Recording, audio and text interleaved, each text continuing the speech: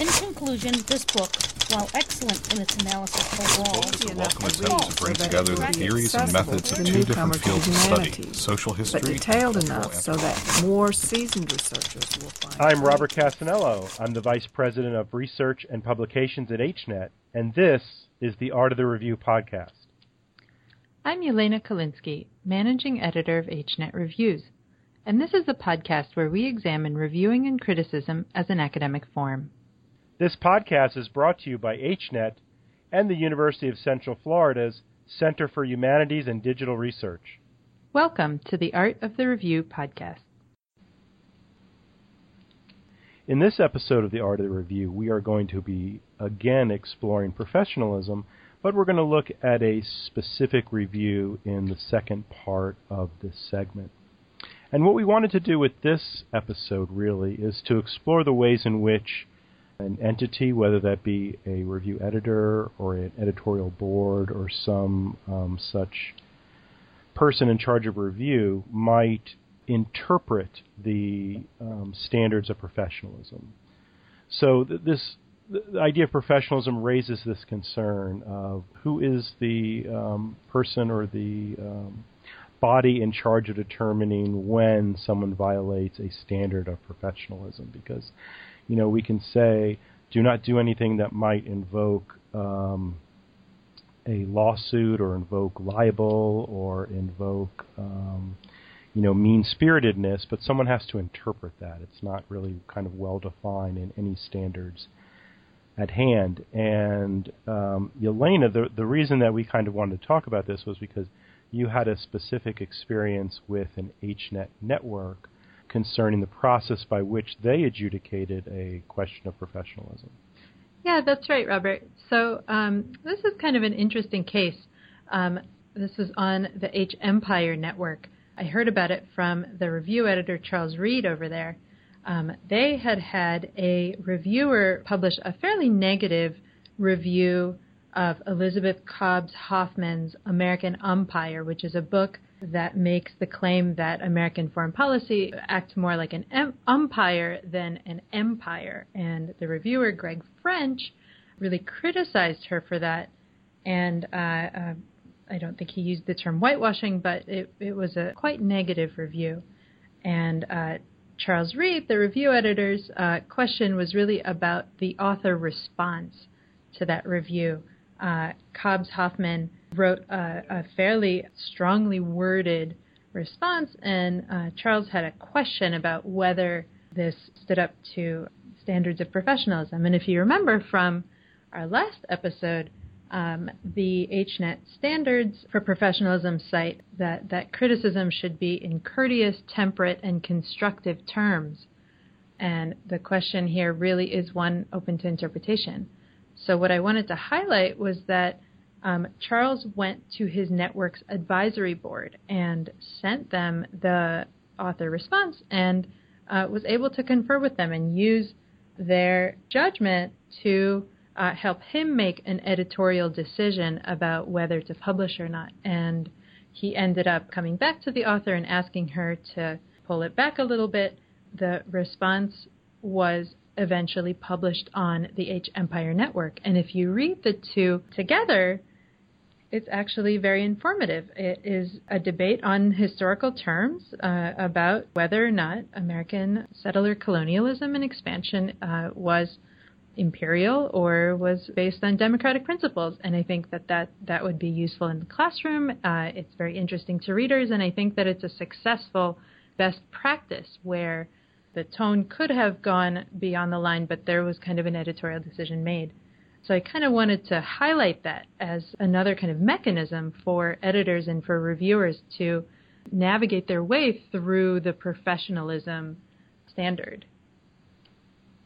Right. So, this is a really great example that you brought up to us, because here we have a review editor, Charles Reed, who reads the standards and interprets them for himself. But, and I guess this is, where we should heap praise on Charles, because, he says to himself, well, let me get some feedback on this. And he goes to the advisory board, who works in an editorial capacity for the network. and he's able to kind of share his thoughts and gets a check on his impulse to, interpret whether there is potentially a violation of professionalism in the response to this review or not. And so in this case, the process really sort of worked well, at least, what H. Empire set up for an editorial review process. Yeah, that's right. And we can contrast this with another review that was published on a different network that I think maybe pushes beyond what is a standard of professionalism, but really is still open for debate. So maybe we can transition and talk about that review. That was a review of Wolfgang Benz's The Holocaust, A German Historian Examines the Genocide. This was a review written by John P. Fox, and it was published quite a long time ago in 1999 on the H. Holocaust Network. And I want to bring it up because it really is an interesting example to look at. So maybe can you tell us a little bit about it, Robert? Sure. I mean, it came to my attention because someone had read it and flagged it for me, I think early on when I became the vice president of research and publications at HM. They said, hey, don't you think this review really crosses the line? And I read it and I said, yeah, there's some problems here. I said, but, of course, it was published in 1999. And the person who flagged it for me just asked me, say, well, why don't you bring it up to the advisory board and just see what they think about it? Maybe there might be a way to tone this down a little bit, because there was some concern about whether it did indeed cross the line or not, And so I went to the review editor of H. Holocaust, and I went to the advisory board of H. Holocaust, and I approached them and said, hey, what do you think of this review? Do you think it crosses the line? Is it something that H. Holocaust want to take a look at, and possibly have some editorial revisions to it? Because at the time that it was given to me, John Fox had passed away, so it wasn't like we could go to the reviewer in question and say, do you mind changing this, because he was deceased. And so it would have to be something that was done at H. Holocaust through the advisory board and the editors there. And the advisory board and the editors there deliberated. I saw the deliberation. They spoke in terms about what professionalism means and what's here. And I think they all sort of agreed that, and again, we don't know what the discussion was for H. Empire, so I don't want to compare it. But what the people at H. Holocaust believed was that this represented the tone and the sort of typical review for John Fox. Apparently he was well known for writing very kind of biting reviews, and it was sort of his style. And they thought that if he were alive, that he would have no problem with this review, and thus they did not have a problem with it, since he was a big name in the field and everything like this. And so, we agreed not to do anything about the specific review, but again, it's sort of an eye of beholder thing. So, someone came to me with a concern, I represented that concern to the editors and the advisory board, and they came back and deliberated. So, I wasn't, I can't say that I was necessarily disappointed in the process, because I felt that there was a genuine discussion and deliberation that went on. It wasn't just kind of dismissed out of hand, so I appreciate it on that level. However, if it were me, and I don't think I need to make this a secret, but I think the review sort of crosses a professional line in some extent. So, what were your thoughts about this review? Yeah, I thought there were some real telltale signs here. Fox uses terms like disgrace, ridiculous. He talks about how the person who wrote the foreword, really had no business writing this foreword. He foregrounds a lot of immaterial, minor points like some misprints of date, and he has a problem with, the copy editing of the book. But he really doesn't make his argument really clearly understood until the very end of the review. And so I think that there's really, it's not just tone, it's also the structure of the review.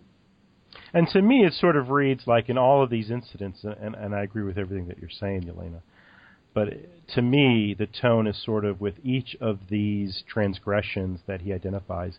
It's not just that they're transgressions, but they're the absolute worst thing anybody can do in a book. It's almost like he's writing in such an extreme rhetoric, that I don't know how successful this review is at communicating, because it kind of makes you think, well, how can this just be the worst at everything?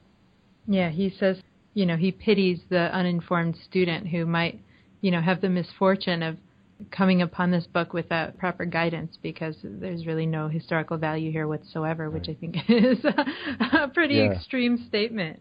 Right. I think all the criticism is in the superlative here. Yeah. Which I think is a flag. I mean, if me reading this again, when I read this because it was brought to my attention, I immediately thought, oh my God, what is this? Just because of the tone that it was written, it really kind of raises flags. But we both talked about this review at length, and we felt that we couldn't really give a comprehensive review of the review in question here because it was sort of written sort of an inside baseball kind of way, right?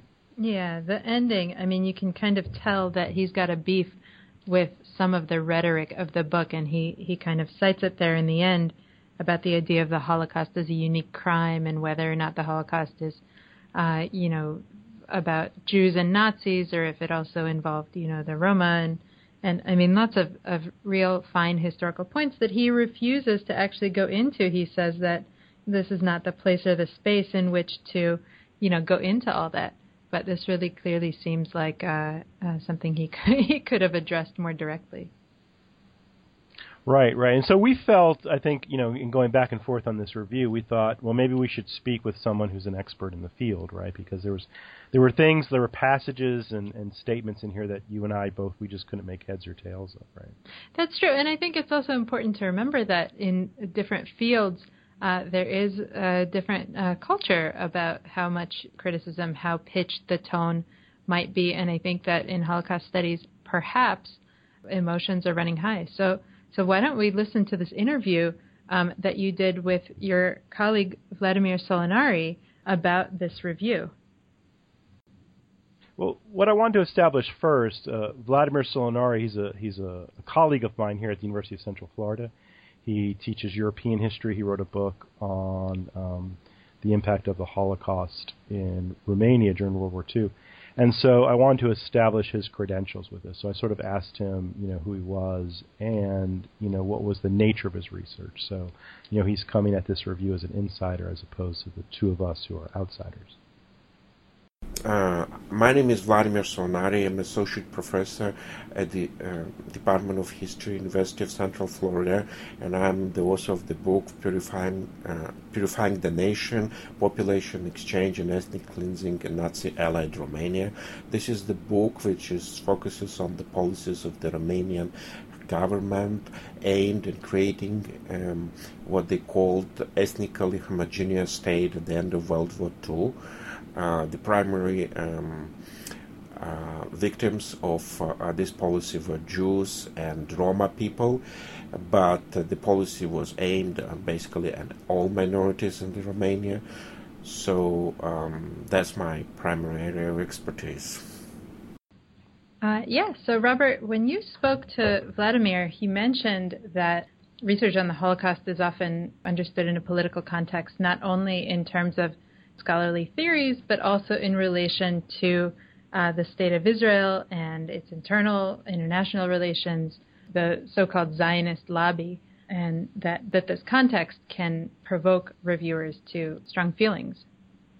Yeah, and again, I think this gets at the heart of what we didn't understand reading the review, coming at it as outsiders. And so Vladimir's able to kind of explain here the nuance in the accusations of the political context here, both in relation to the theoretical framework that Benz was operating under, but also the potential political implications of that. Yes, that's a very wide-ranging, long-lasting, serious and emotionally charged debate in the field of whether the notion of the uniqueness of the Holocaust is something which is adequately describing the place of the Holocaust in the history of crimes against humanity in the modern era, especially, or whether other terms should be used to emphasize its particularity. Other people say exactly particularity, or use other terms to basically describe similar ideas. And this debate seems to be very passionate because it spills over in the perception that the memory of the Holocaust is exploited by the political ends for those whom the critics of this practice call Zionist lobby. And I think that some of the angry tone which transpires in this review is attributable to the strong position that the author of the review takes on this particular debate, and he feels strongly about the political usages of the memory of the Holocaust. But Robert, despite this political context, Vladimir was critical of the tone of Fox's review. Yeah, I think this is the case where, the two of us and Vladimir sort of agree that there was this tone to the review that really sort of was, at the very least, inappropriate. Whether it's professional or not, again, we deliberate on these issues and these definitions, but I think we all agree that it's sort of inappropriate. And I think at the end of the day, and Vladimir and I specifically had this discussion after the recording was over, unfortunately. But, we talked about whether, this specific reviewer, Fox, whether he achieved his goal, because his tone was so over the top. Did he achieve what he wanted, what he set out to do, or does the tone sort of distract from the overall argument in some way, shape, or form? So we were kind of questioning that. And I think for reviewers who might be so inclined to sort of raise the tone of the review, they might want to think about that and think about whether they should write something that might distract from the overall argument. It creates a fervor that has nothing to do with the thesis of the review. I think the reviewer was angry, and I think the reviewer was overdoing his case. Some of his criticism seemed to be over-determined, like the language he uses doesn't really, is not proportionate to the actual criticisms he formulates in this review. So in this sense, review seems to be over the board, so to say. So where did Vladimir come down on this review in the end? Well, it's interesting because, Vladimir is, I guess, conceives himself as sort of very liberal in terms of speech, I would guess. And so he would hesitate to curb someone's right to say something, even if that something they say makes the author, or in this case the reviewer, look bad, look poor. This really is a definition, professional, unprofessional, which I would eschew using, because I am afraid that such kind of definitions might have serious unintended consequences. For example, if we define this review is unprofessional, what does it mean? That the editors should have refused publishing it? I think it would go too far. Ultimately, people make mistakes, sometimes mistakes which actually are very substantive, sometimes more of a stylistic nature, and we should allow that. All of us are human beings with our emotions, so even if you disagree with review, and I understand that the author of the book surely was hurt, the reviews should be allowed to be different, and the reviewers should feel free to express their thoughts, if, of course, they do not libel, defame, and actually try to accuse, if they do not accuse the book author of something that they are not actually guilty in, the rest, they should be allowed to use even a language which is not particularly polite. I have to admit that although I do think that this is an unprofessional review, Vladimir has me convinced that we can't pull down this review simply because the reviewer has stuck his tongue out at the author. And I think that this is an important moment to think about what important role the review editor plays in ushering the review through to publication. Because before the review is published, the review editor does have a say and a role in trying to temper a reviewer, in trying to kind of prod them to be courteous and temperate and constructive and to fulfill the standards of professionalism. But we should note that once a review is published, these standards are not guidelines for pulling the review down. So HNet has very specific guidelines for what constitutes taking something out of the archive of HNet. And that's a much narrower definition. We will link to the H Empire and H Holocaust reviews featured in this episode on the show notes blog at H Podcast. Please find us there and share your thoughts.